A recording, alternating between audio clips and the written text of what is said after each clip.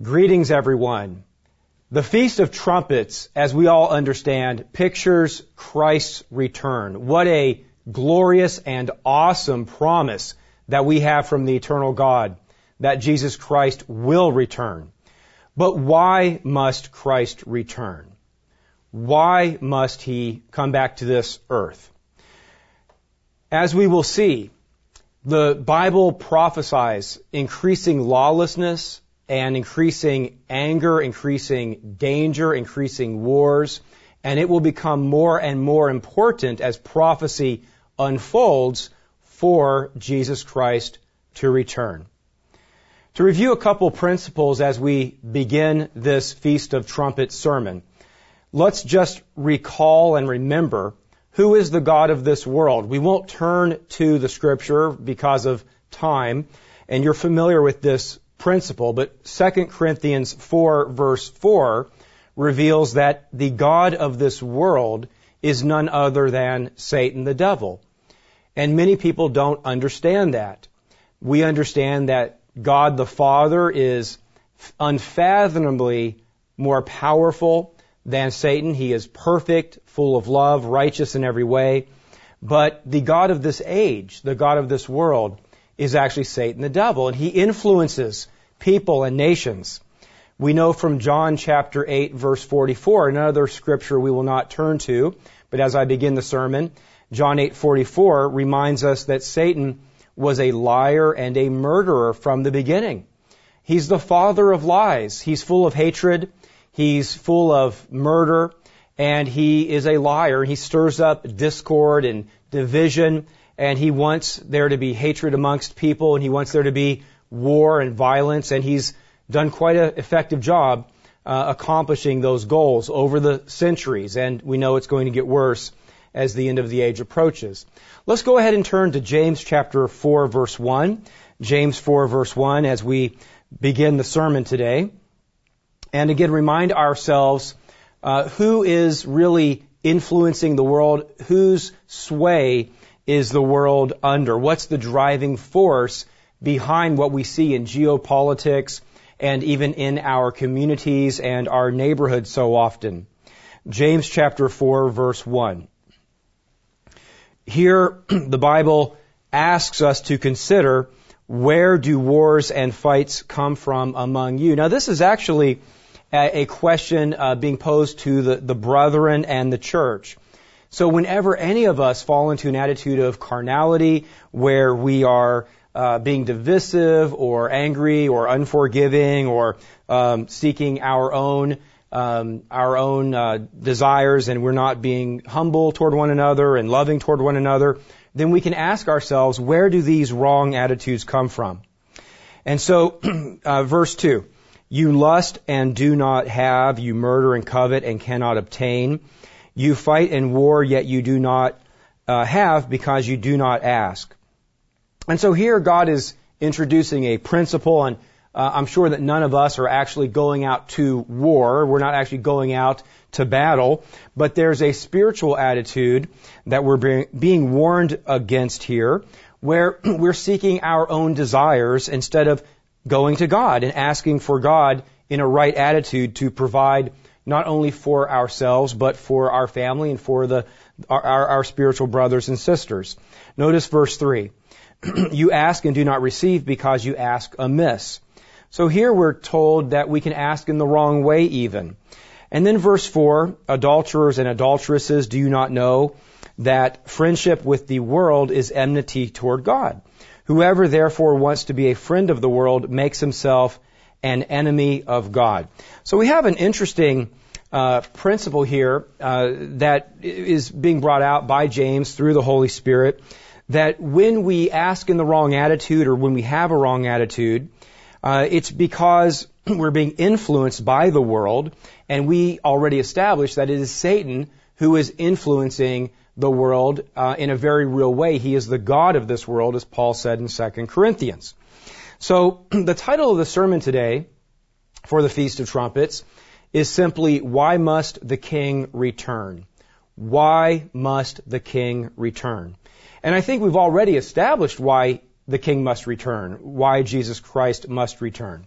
We've already established that it is Satan who is the god of this age. He's a murderer and a liar. He has been from the beginning of time.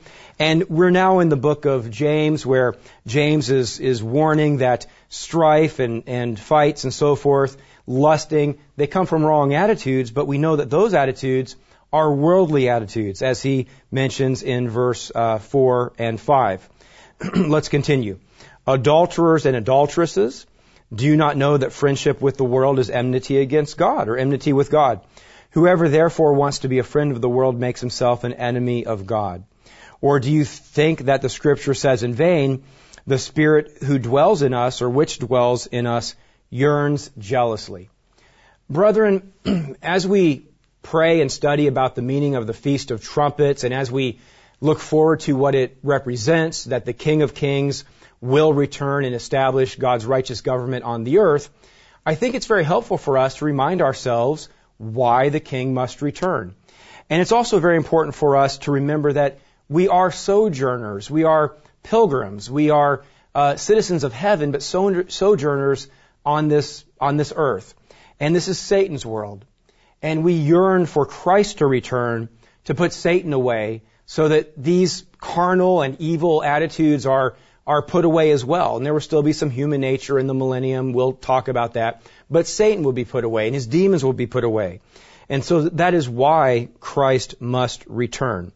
And we see here in verse 5 that God is mentioning through James that His Spirit is in us, and the Holy Spirit in us yearns jealously. And that's a good thing. That's a good kind of jealousy.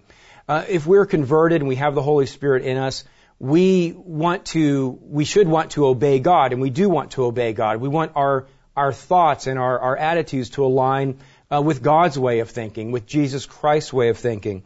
And the Holy Spirit in us helps us to be convicted in that regard, to want to obey God, to want to have clean and good and peaceable and righteous thoughts, not carnal thoughts. And that's what verse 5 is referring to, about the Spirit yearning jealously. We could go through the entire chapter. Let's just read two more verses 7 and 8. Therefore submit to God, that famous scripture, submit to God and resist the devil, and he will flee from you. Draw near to God, and He will draw near to you. Cleanse your hands, you sinners, and purify your hearts, you double-minded. And God does not want us to be double-minded.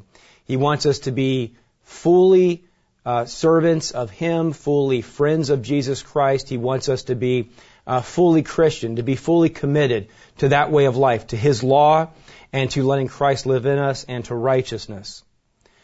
So I think in James chapter 4, as well as the verses I mentioned a moment ago, 2 Corinthians 4 verse 4 and John 8 verse 44, we have established what we all know. We've reminded ourselves that it is Satan who, in a very real way, is influencing the affairs of men and the attitudes of men. Now, we understand that it's going to get worse before Christ's return. Let's turn to Matthew chapter 24, and I'm sure that many of you can predict where I am going, and probably in other sermons leading up to the Feast of Trumpets or sermonettes, we've already turned to these scriptures. But let's notice just a couple verses in Matthew 24. Because, brethren, it's going to get worse before the King returns. Matthew 24, verse 6.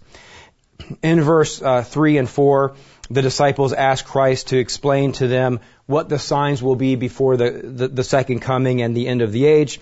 And in verse 6, we have that famous passage where Christ says, you will hear of wars and rumors of wars. We see that in the news. Of course, there have been wars for millennia, but we see these increasing. It's just terrible to consider. And I won't dwell on current events, but it is terrible to consider what's happening in Syria right now. It's just terrible. But also in Iraq and different parts of northern Africa, even in Eastern Europe and throughout parts of Asia. But then you consider even in Mexico, where we have the ongoing, long-running drug wars. There is violence around the earth, and we hear about that on the news, and it says in verse 6 that we will hear about wars and rumors of wars, but we are not to be troubled. And we'll come back to that concept in a moment, but it's interesting that we're told by Jesus Christ not to let these troubling events, this troubling news, trouble us. And there's a reason that it should not trouble us. That's because we should be convicted, we should have Christ living in us, and we should know that, God has a plan, and that we're part of that plan, and that we can make it through the years to come. I'll come back to that in a moment. But we should know that God's not leaving the world under Satan's sway forever. It's not that we don't care, it's not that we're not compassionate or pray for those who are in harm's way or who are suffering, but we should not let ourselves start to stumble or lose faith. So we continue down in verse 7, for nation will rise against nation and kingdom against kingdom. Now, as you all understand, I hope, and if you don't, I won't spend much time on it, but remember that nation here is ethnos, and kingdom is basilia. Ethnos and basilia. And ethnos stands for ethnicities, the great families that God has created. And God loves all the different nationalities. He loves all the different families. God created Adam and Eve, and all who live are sons and daughters of Adam and Eve. So God is not against any ethnicity or any nationality. But Jesus Christ here says that there will become more conflict between the ethnicities and the races. And that's what ethnos indicates, that there will be conflict. Nation will rise against nation. That's ethnicity against ethnicity. We see this all over. We see this in the United States, in a lot of our cities, but we also see this throughout the Middle East and all around the world, even in the Asian nations, where there will even be different Asian people who will be in conflict with each other. So this is not as simple as a white thing or a black thing or an Asian thing. It's all nations or all ethnicities around the world have that carnality that Satan stirs up, where they strive against each other. And then we see in verse 7, verse 7, that also kingdom will be against kingdom. And there we have national kingdoms. We have states. We have political governments that will be against each other. And it says, Jesus Christ is very clear that these things, the strife will increase. So again, the title of the sermon for the Feast of Trumpets today is Why the King Must Return. And I think we're just reviewing what we already understand, that it's Satan's world and that conflict is going to increase as the end of the age approaches. Now, I'd like to just skip down a few more verses in Matthew 24 to verse 37. And I think that this is also a scripture we understand, verse 37. But sometimes I think some people sometimes get it a little bit confused, and I'd like to go through and explain what the church teaches and what the Bible is telling us, what God's telling us here in verses 36 and 37. Notice verse 36. But of that day and hour no one knows, not even the angels of heaven, but my Father only. Now, of course, at some point in the future, there will be a time when we will be able to understand when Christ will return. After the abomination of desolation, after we see these major end-time events which are noted by Jesus Christ in Matthew, also in Daniel. There will be a time in the future when we see the events of Revelation unfolding, and when we're 3.5 years out from Christ's return, we will at that time know that we're getting close to Christ's return, and we'll know. But at this point, we haven't seen the abomination of desolation yet. We haven't seen the church being taken by God to a place of protection. So this contextually is talking about the time during Jesus Christ and the apostles, but also the time that we live in now, before those final end time events where Daniel said that there would be understanding at the end of the age regarding what those events indicated. Verse 37. Then Jesus Christ says, but as the days of Noah were, so also will the coming of the Son of Man be. For as in the days before the flood, so the days of Noah, they were eating and drinking, marrying and giving in marriage. So life was going on, basically, is what Jesus Christ is telling us. He's recalling that before the flood, life was going on. They were eating, drinking, giving in marriage. But there was also just rampant evil going on during the days of Noah. Let's turn to 2 Peter chapter 5. We're not done discussing the days of Noah, but let's just get a little more context from Scripture, 2 Peter chapter 5, about how it was during the days of Noah. 2 Peter chapter 2, verse 5. And God did not spare, breaking into a thought, God did not spare the ancient world, but saved Noah, one of 8 people, a preacher of righteousness, bringing in the flood on the world of the ungodly. So we see here, Peter tells us that it was an ungodly world, and we, of course, know it was.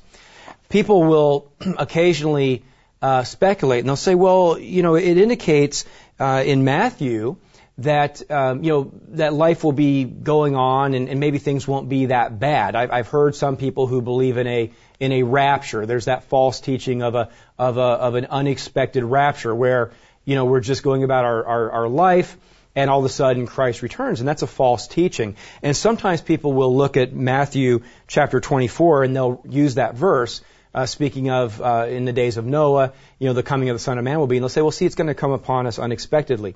But that's not what Jesus Christ says in Matthew 24. He says that there are these significant signs.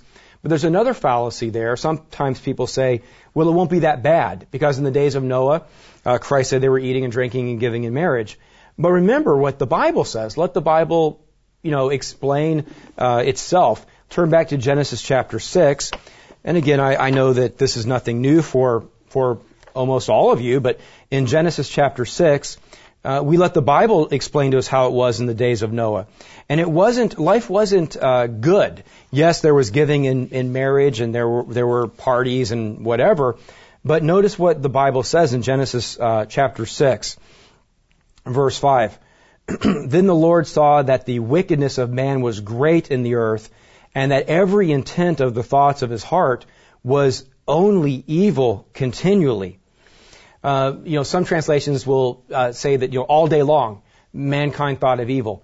And brethren, I'm not going to dwell on all the negatives and all the sins and all the evils, but I think that this applies today. This is the way the world is behaving more and more as the years go by. All the day long, the meditations and thoughts of men and women is on evil continually, is what the Bible says about the days of Noah. You think about people that are obsessed with violence and violent entertainment. You think about the people that are obsessed with pornography and pornographic movies and websites. You think about the people who are just angry with others, and they think about revenge.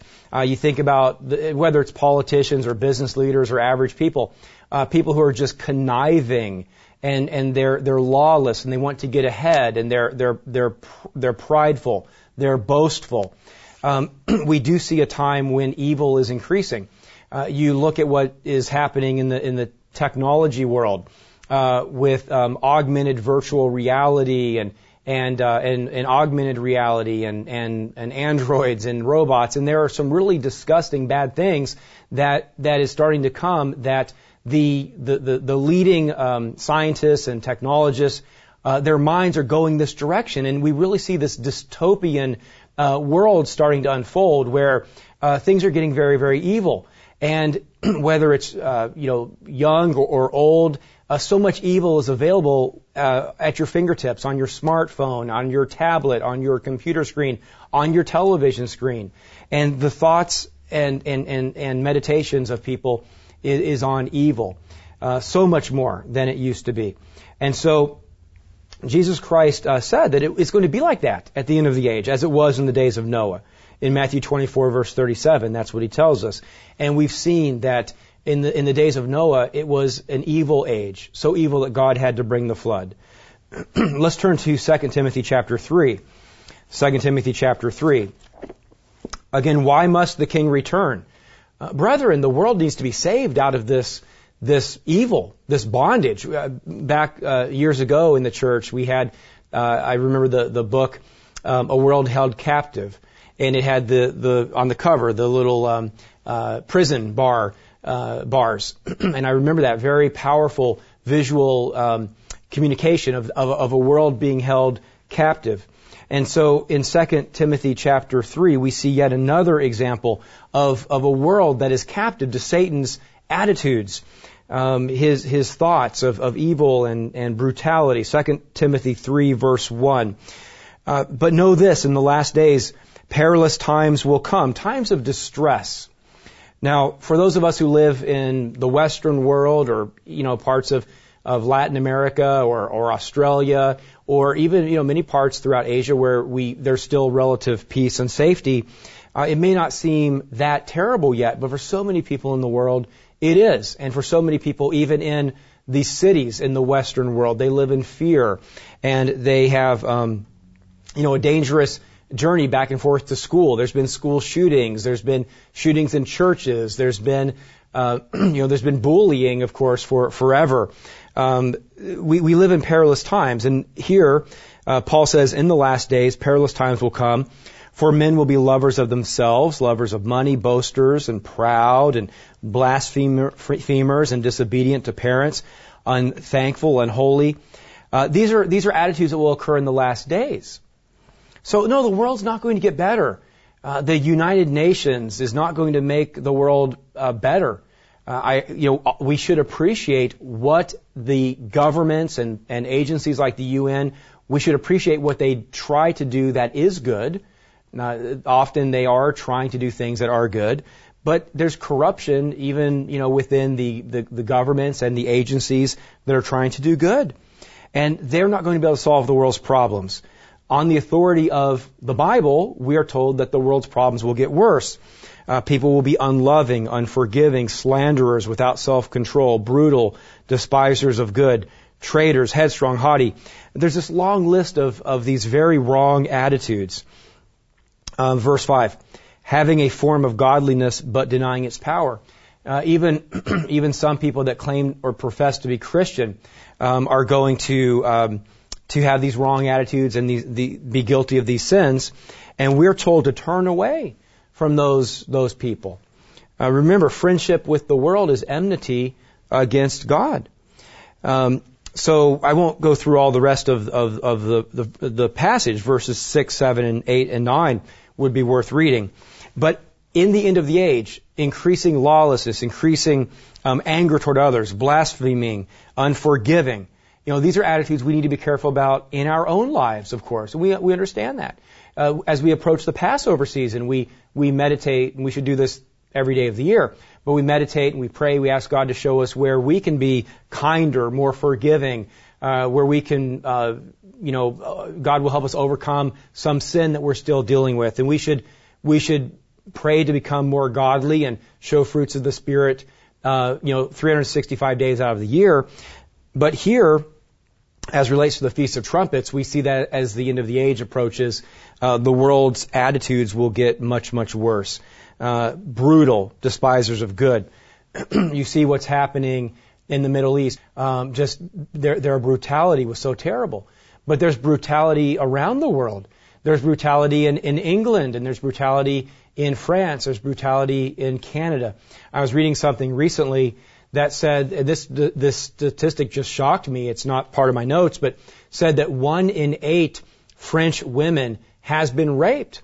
1 in 8. Not that 1 in 8 might be, but that 1 in 8 has been. And I just thought, wow, that's just unbelievable. I mean, I believe it, but it's unbelievable that the world is that evil, and it's going to get worse. That's what Jesus Christ says in Matthew. That's what we see here in 2 Timothy. So we see that the attitudes are going to get worse. Why else must the king return? We've already touched on it, but not only will attitudes and the corruption of our society, of our institutions become worse, but we know that there will actually be a class of civilizations. Psalm 83, let's turn there quickly. Psalm 83 talks about an end-time Muslim-Arab confederation, initially allied with Assyria, which we know from the Bible is Germany, which will seek to destroy modern Israel, that small Jewish state. Let's turn to Psalm 83 in the Middle East, but also will attempt to destroy the American and British descended people. Psalm 83. This is a prophetic psalm, and Mr. Armstrong has referenced this. We've referenced it in our literature from time to time. I thought it'd be a good place to start when we discuss the clash of civilizations. That's another reason the king must return. So do not keep silent, O God. Do not hold your peace. Do not be still, O God. For behold, your enemies make a tumult, and those who hate you have lifted up their head. They have taken crafty counsel against your people. So within the context of what we already discussed, which is more violent attitudes and more lack of forgiveness and being headstrong and haughty at the end of the age, now we see that there will be a geopolitical movement. There will be crafty counsel taken against God's people. Verse 3, and they've consulted together against the sheltered ones and have said, come, let us cut them off from being a nation, that the name of Israel may be remembered no more. And then verses 5, 6, and 7, we have this reference to these Arab peoples, these descendants of Ishmael and these Arab people. And we see these people come together in a confederacy against Israel. So Edom and the Ishmaelites, the Hagrites, Ammon, Amalek, the Philistines, Tyre. But notice here in verse 8, Assyria has joined with them, and they have helped the children of Lot. What you see here, and the church has talked about this and speculated about this before, is you see insight into many nations coming together against modern Israel at the end of the age. When I say modern Israel, the U.S., British descended peoples, as well as Judah. And part of that confederacy is Assyria. Now, who's Assyria going to be at the end of the age? It's going to be the king of the north. So the indication is that this alliance is coming together before the king of the north goes down to attack the king of the south, obviously. So the indication is this would be before the actual 3.5 year term period that we normally refer to as the Great Tribulation. We can turn to Isaiah chapter 10, where we have what I believe is a parallel scripture that gives us insight into the attitudes, the intent of this alliance. Isaiah chapter 10, verse 5. Woe to Assyria, the rod of my anger and the staff in whose hand is my indignation. I will send him against an ungodly nation, and against the people of my wrath I will give him charge to seize the spoil, to take prey, and to tread him down like the mire in the streets. And so you have verses 7 and 8. You have a reference to Assyria leading an end-time alliance against Israel and Judah. And their intent is to destroy modern Israel, the descendants of Jacob. Well, this is another reason the king must return. Not only do we see attitudes in the world that are going to get worse and it's going to be more dangerous to live just in our neighborhoods, but we see that all the powers are going to form a confederacy to want to destroy the descendants of Jacob, the descendants of Abraham and Isaac and Jacob. And this leads, of course, to the time of Jacob's trouble. We're back in the Old Testament. Let's turn a few pages over to Jeremiah. Jeremiah chapter 30 and verse 7. And we have a time here which Jesus Christ also talked about in Matthew. Jeremiah chapter 30, verse 7. We have a day that is described that as being so terrible that there was no time like it before. Alas, that day is great, so that none is like it. And Christ says later that there will be none like it again in the future. It is the time of Jacob's trouble, but he shall be saved out of it. So, brethren, why must the king return? We have the potential destruction of the descendants of Jacob as well.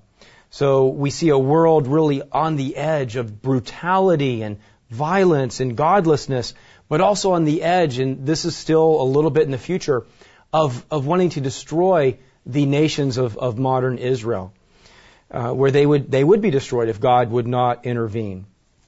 Let's continue that story just a little bit. Daniel chapter 11. Daniel chapter 11. These are events that will precede the return of Christ. when things are good, people don't, pray for the return of Christ.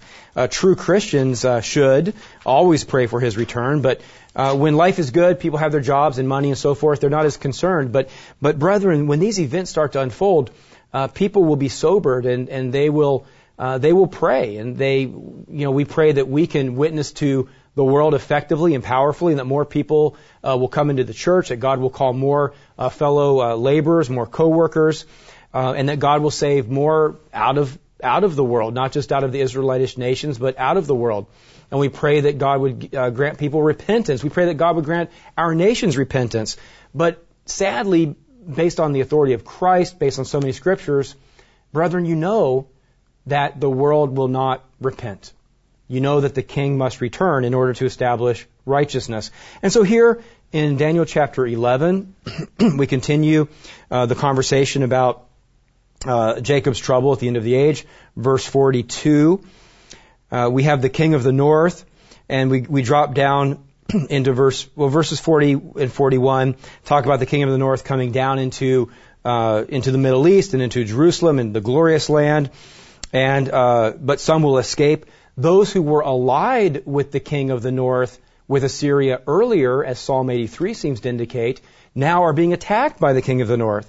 And so verse 42, God will stretch out His hand against the countries, and the land of Egypt shall not escape. So we see here that the king of the north will come down and attack the king of the south.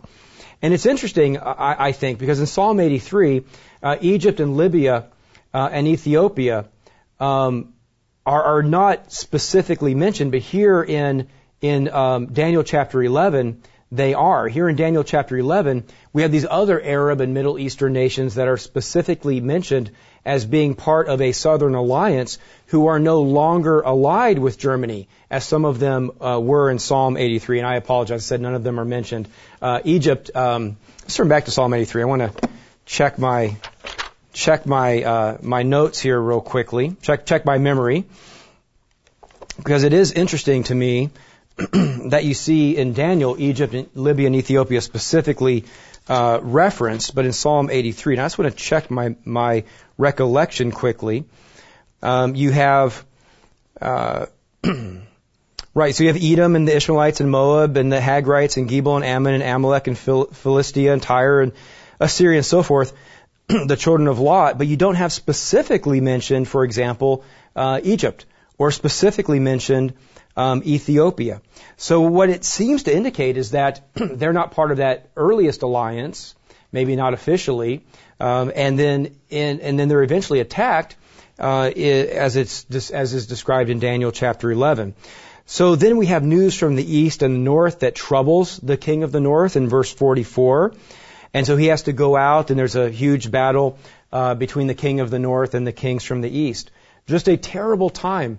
World War III, which will lead up to Armageddon. But we know it doesn't end there, does it?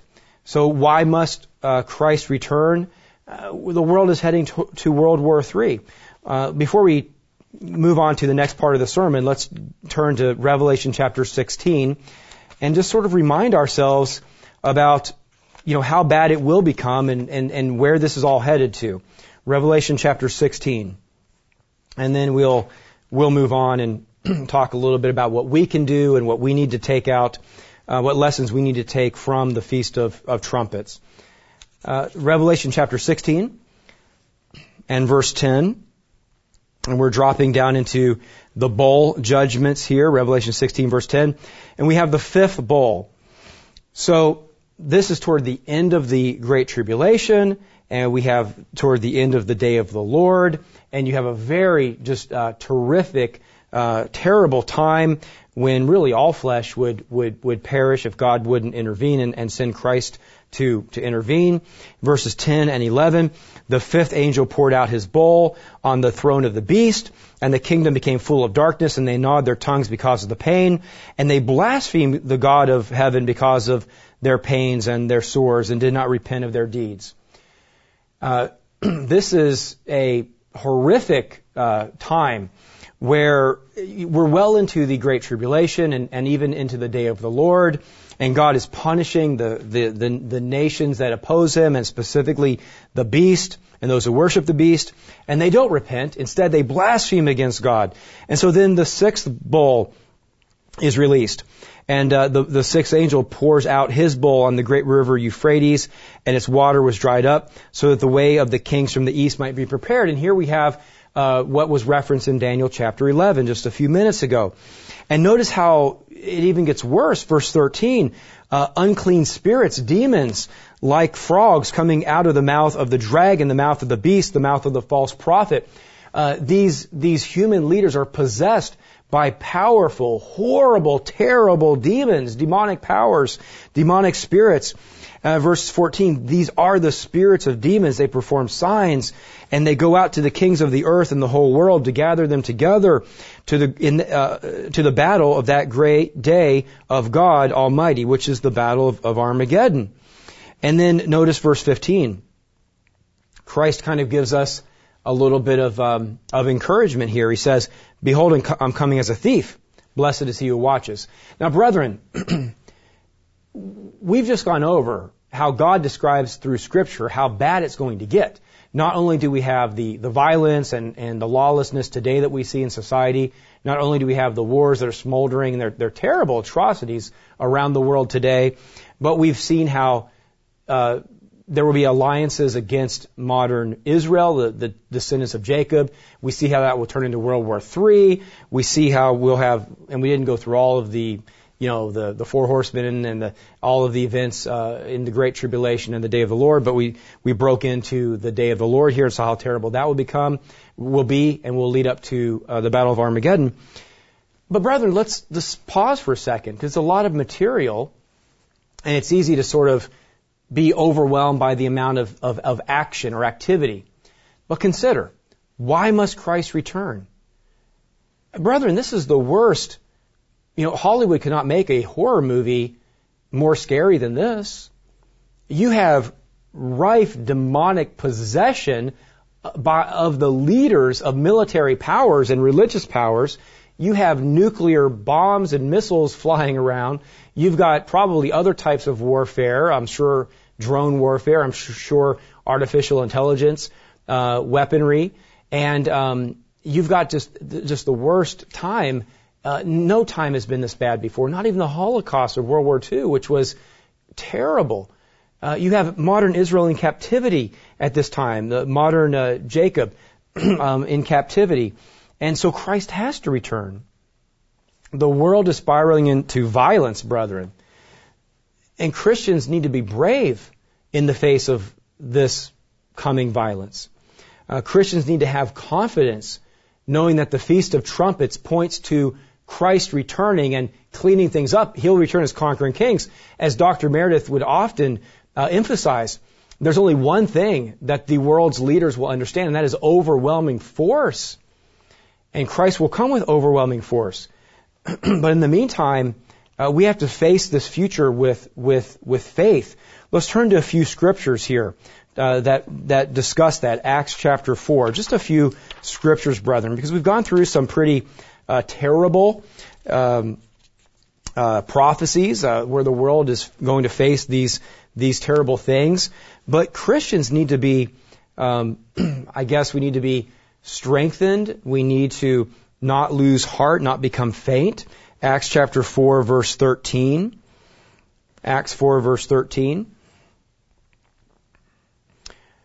Here we have the apostles, Peter and John, and the apostles are being persecuted, and they're being told by the governing authorities that they should not preach the gospel. They cannot even mention the name of Jesus Christ.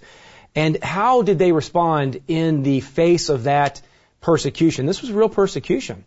They didn't know if they were going to be killed, if they were going to be crucified. They didn't know. And so in the face of that persecution, what was their attitude? Did they have faith? Verse 13. Now when they saw the boldness of Peter and John and perceived that they were uneducated and untrained men, they marveled and realized that they had been with Jesus. And seeing the man who had been healed standing with them, they could say nothing against it, But when they had commanded them to go outside of the council, they conferred among themselves. So these are the religious leaders, and they want to stop the preaching of the gospel, the proclamation that Jesus Christ is the Son of God, that He's the Messiah. And verse 16, they say, "What shall we do to these? For indeed, a notable miracle was been done. We can't deny it. But so that it spreads no further among the people, let us severely threaten them that from now on they should not speak, His name." So verse 18. So they called them, the disciples, and they commanded them, the apostles, to not speak or teach in the name of Jesus. Notice verse 19. But Peter and John, would we have this attitude? Would we have this faith? They answered and said to them, whether it is right in the sight of God to listen to you more than God, you judge, for we cannot but speak the things which we have seen and heard. So when they had further threatened them, they let them go, finding no punishment that they could give them. But they stood up to that persecution. They were bold. And as Christians, we need to be bold, brethren, as we see the events unfolding. We need to not lose heart. As Christians, we also need to be peacemakers. We need to remember that we should not get caught up in the anger and the attitudes of the world. Let's notice in Romans chapter 12. Romans chapter 12. We need to be very careful about our own attitudes. We've been warned by God that there would be increasing lawlessness and bad attitudes that would, become more prevalent at the end of the age. And we have to make sure we're not caught up in that. Romans chapter 12, verse 17. Repay no one evil for evil. Have regard for good things in the sight of all men. Brethren, I don't doubt that some of us, probably most of us, will be reviled as the years go by. That you or I will be falsely accused by neighbors, by people who used to be friends. We should not return evil for evil. We don't want to, start throwing accusations back at people. We don't want to let hatred develop in our hearts. We don't want to, to behave anything less than as a Christian. Verse 18. If at all possible, as much as depends on you, live peaceably with all men. Think about that as the neighborhoods and society and maybe our work environment or school or whatever, as things get worse and there are accusations made against you or against God's church, as much as you can, our job is to live peaceably, not give place for wrath, verse 19. Not try to take vengeance ourselves. Turn the other cheek, as Jesus Christ said. Remember that vengeance belongs to God. He will repay. Therefore, verse 20, if your enemy is hungry, feed him. If he is thirsty, give him drink. For in doing so, you will heap coals of fire on his head. Do not be overcome by evil, but overcome evil with good. We shouldn't try to be nice to people in order to leap coals of fire on their head. That's not the intent. That's the wrong intent. We are to provide even for our enemy, not attack them, not argue with them. Now, you can defend yourself if somebody accuses you of being a lawbreaker or something, and you say, no, I'm not. But we should not get into arguments or try to take vengeance. We should live peaceably.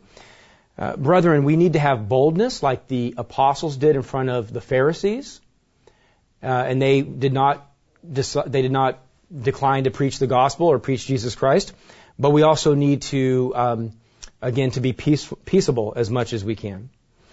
So, why must the king return? I think we've seen how terrible it's going to be as the end of this age approaches. Now, the good news is Jesus Christ will return. He will return. Let's turn to Matthew chapter 24 and verse 31. Matthew 24, verse 31. Verse 30 says that the sign of the Son of Man will appear in heaven, and all the tribes of the earth will mourn. Verse 31, and he will send his angels with a great sound of a trumpet, and they will gather together his elect from the four winds, from one end of heaven to the other. The chosen ones will be gathered. And I've always thought this is an interesting and very inspiring verse, Matthew 24, verse 31.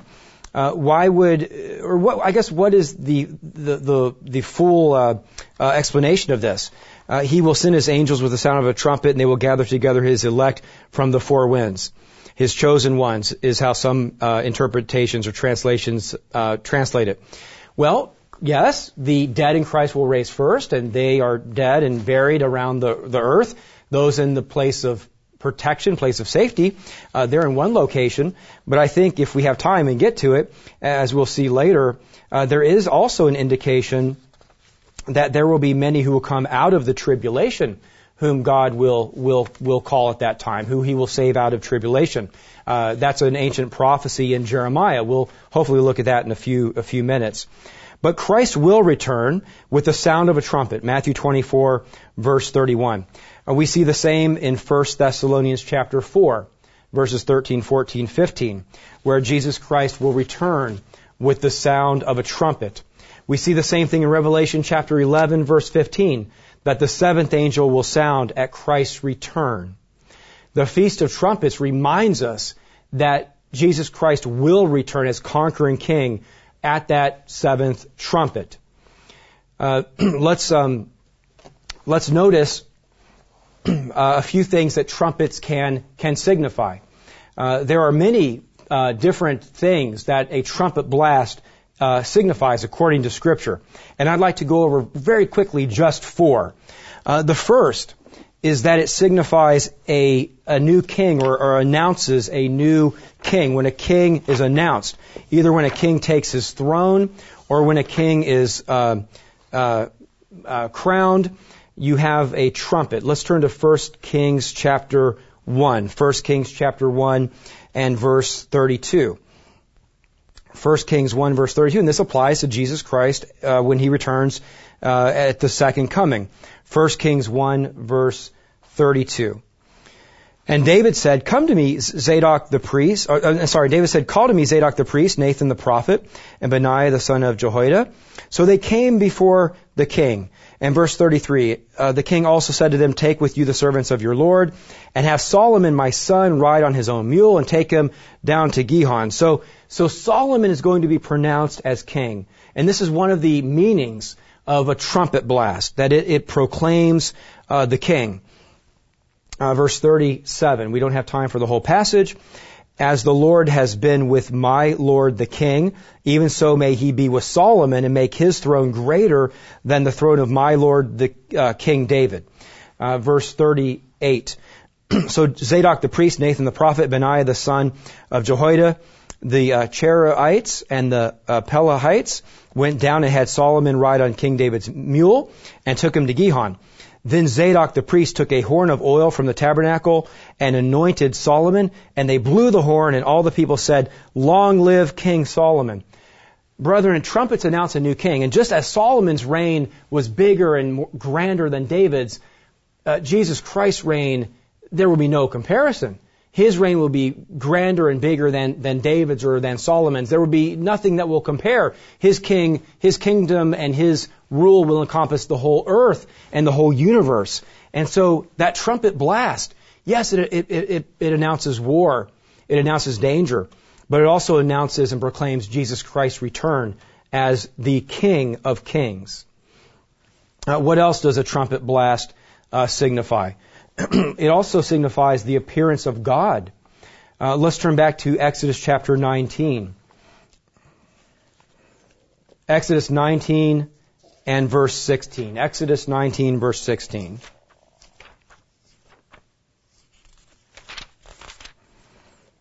So Exodus 19, verse 16. Here we have Israel at Mount Sinai, Exodus 19, verse 16.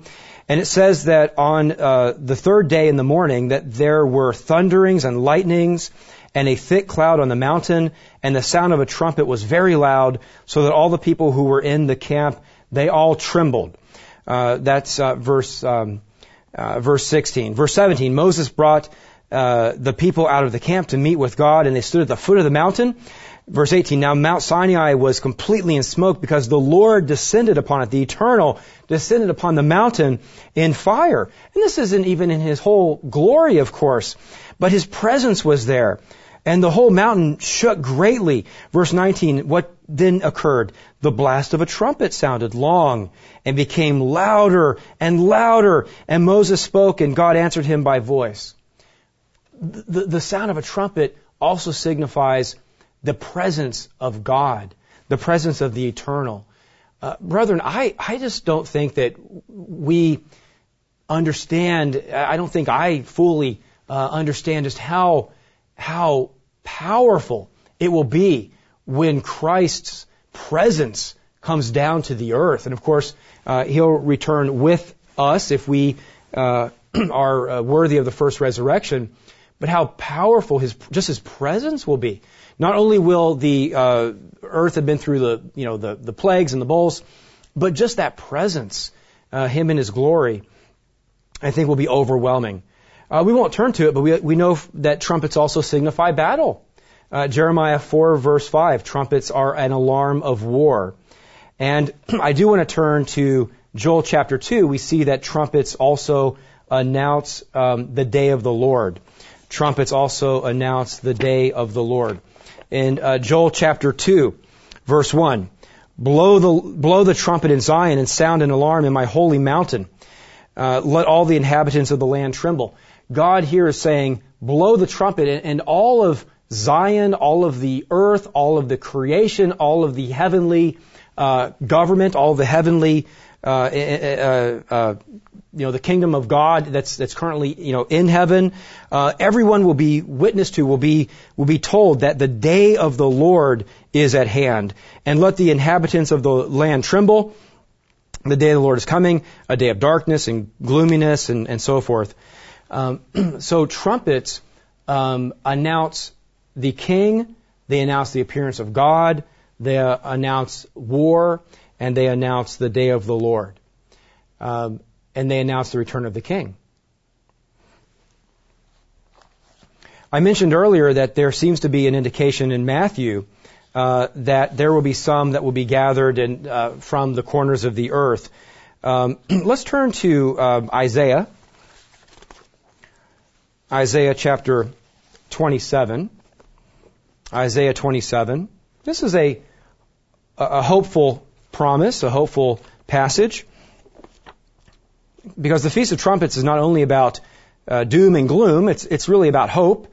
It's about Christ coming and taking the earth away from Satan's sway and instilling a good, righteous government and freeing the captives that have been captive to sin, that have been captive in a real way in Satan's world to, even in the Great Tribulation, that have been literal captives. And so Isaiah chapter 27, this is a very hopeful promise in verse 12. It shall come to pass in that day that the Lord will thresh from the channel of the river and to the brook of Egypt, and you will be gathered one by one, you, O children of Israel. So it shall be in that day that the great trumpet will be blown. They will come who are about to perish in the land of Assyria, who are outcasts in the land of Egypt, who shall worship the Lord in the holy mount at Jerusalem.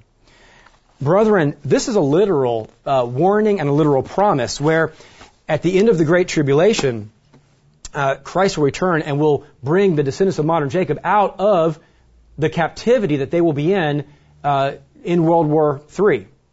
This will be worse than the Holocaust of World War II. And this is a promise that God will send Christ, the eternal Christ, will return and will redeem and bring Jacob out of captivity where they've been taken. You see this same promise, I won't turn to it because I want to turn to a different scripture in just a second. In Amos chapter 9, verses 14 and 15, it says, I will bring back the captives of Israel, and they will build the waste cities again. They will inhabit them. They will make vineyards. They will drink wine. They will have peace, and they will have prosperity. And they will not be pulled up again. Amos chapter 9, verses 14 and 15. This is also what the Feast of Trumpets points to. The very real redemption of those who survived the tribulation. Let's turn to Jeremiah chapter 31. Jeremiah 31.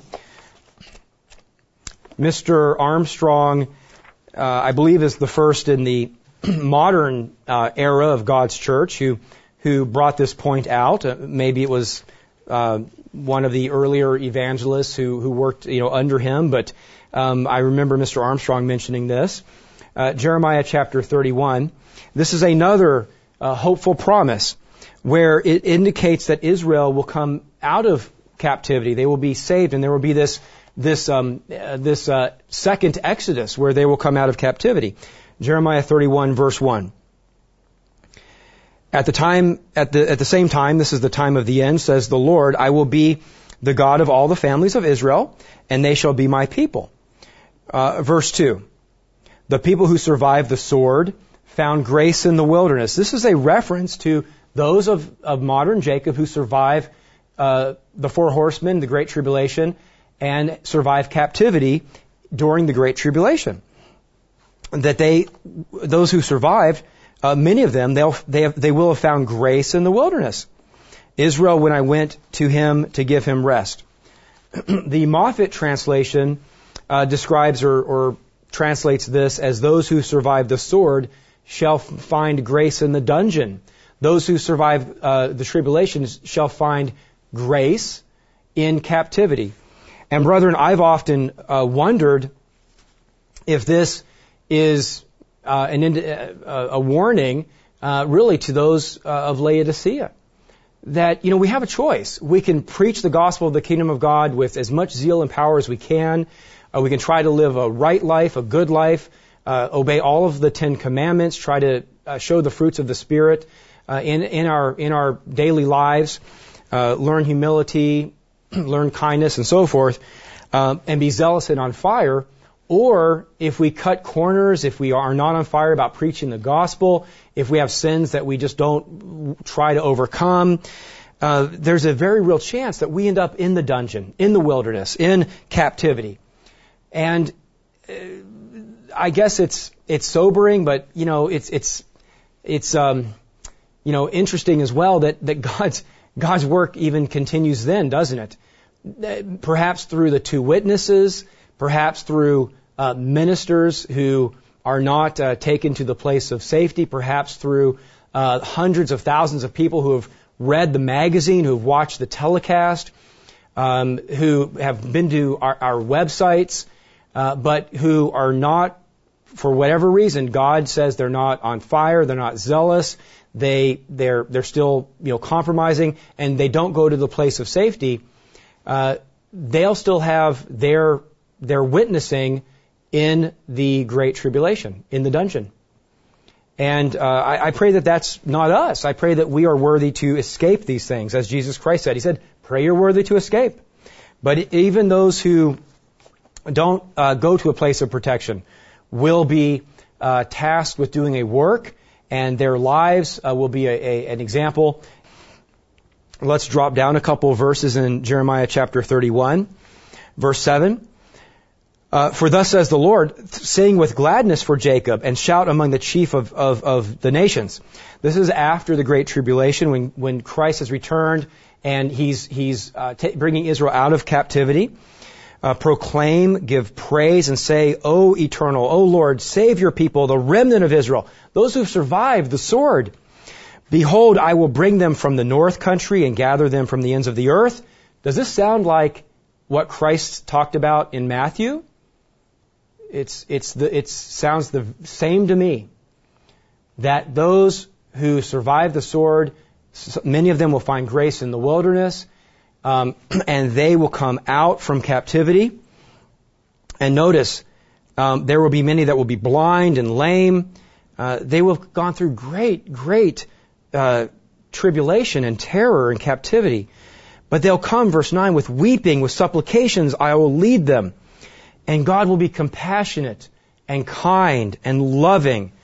He is our chief shepherd, Jesus Christ. And He'll bring rebellious Israel out of tribulation, out of captivity.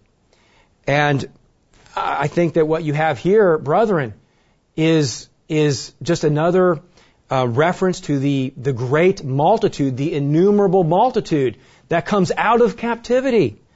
And so they come out with weeping and supplications. God will lead them, and He will cause them to walk by the rivers of waters.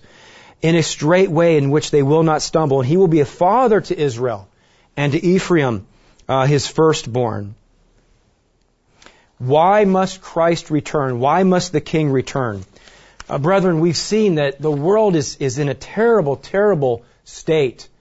There is murder and rape and people being taken hostage and people addicted to drugs and violence around the earth.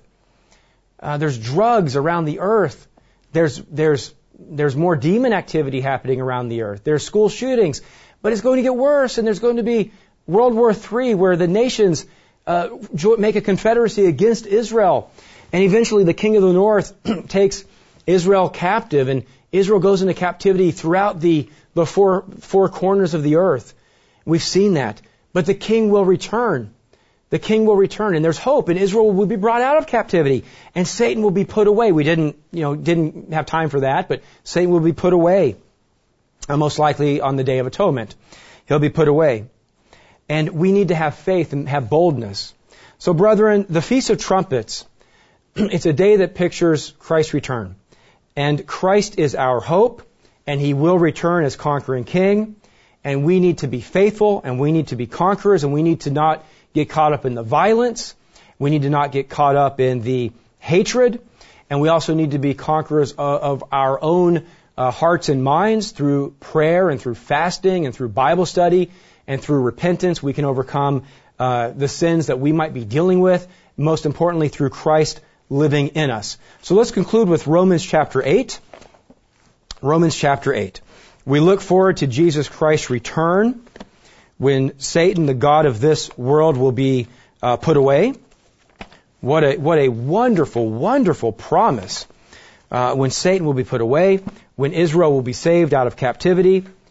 And brethren, let's take courage and know that we can do our part in boldness to support the work of God, to preach the good news of Christ's second coming, but also to overcome where we need to overcome, to not be Laodicean, to not be guilty of unrepentant sin, to not allow Satan to influence us as he increases his attacks on the world and even on the church as the end of this age approaches and as he sees his rule coming to an end.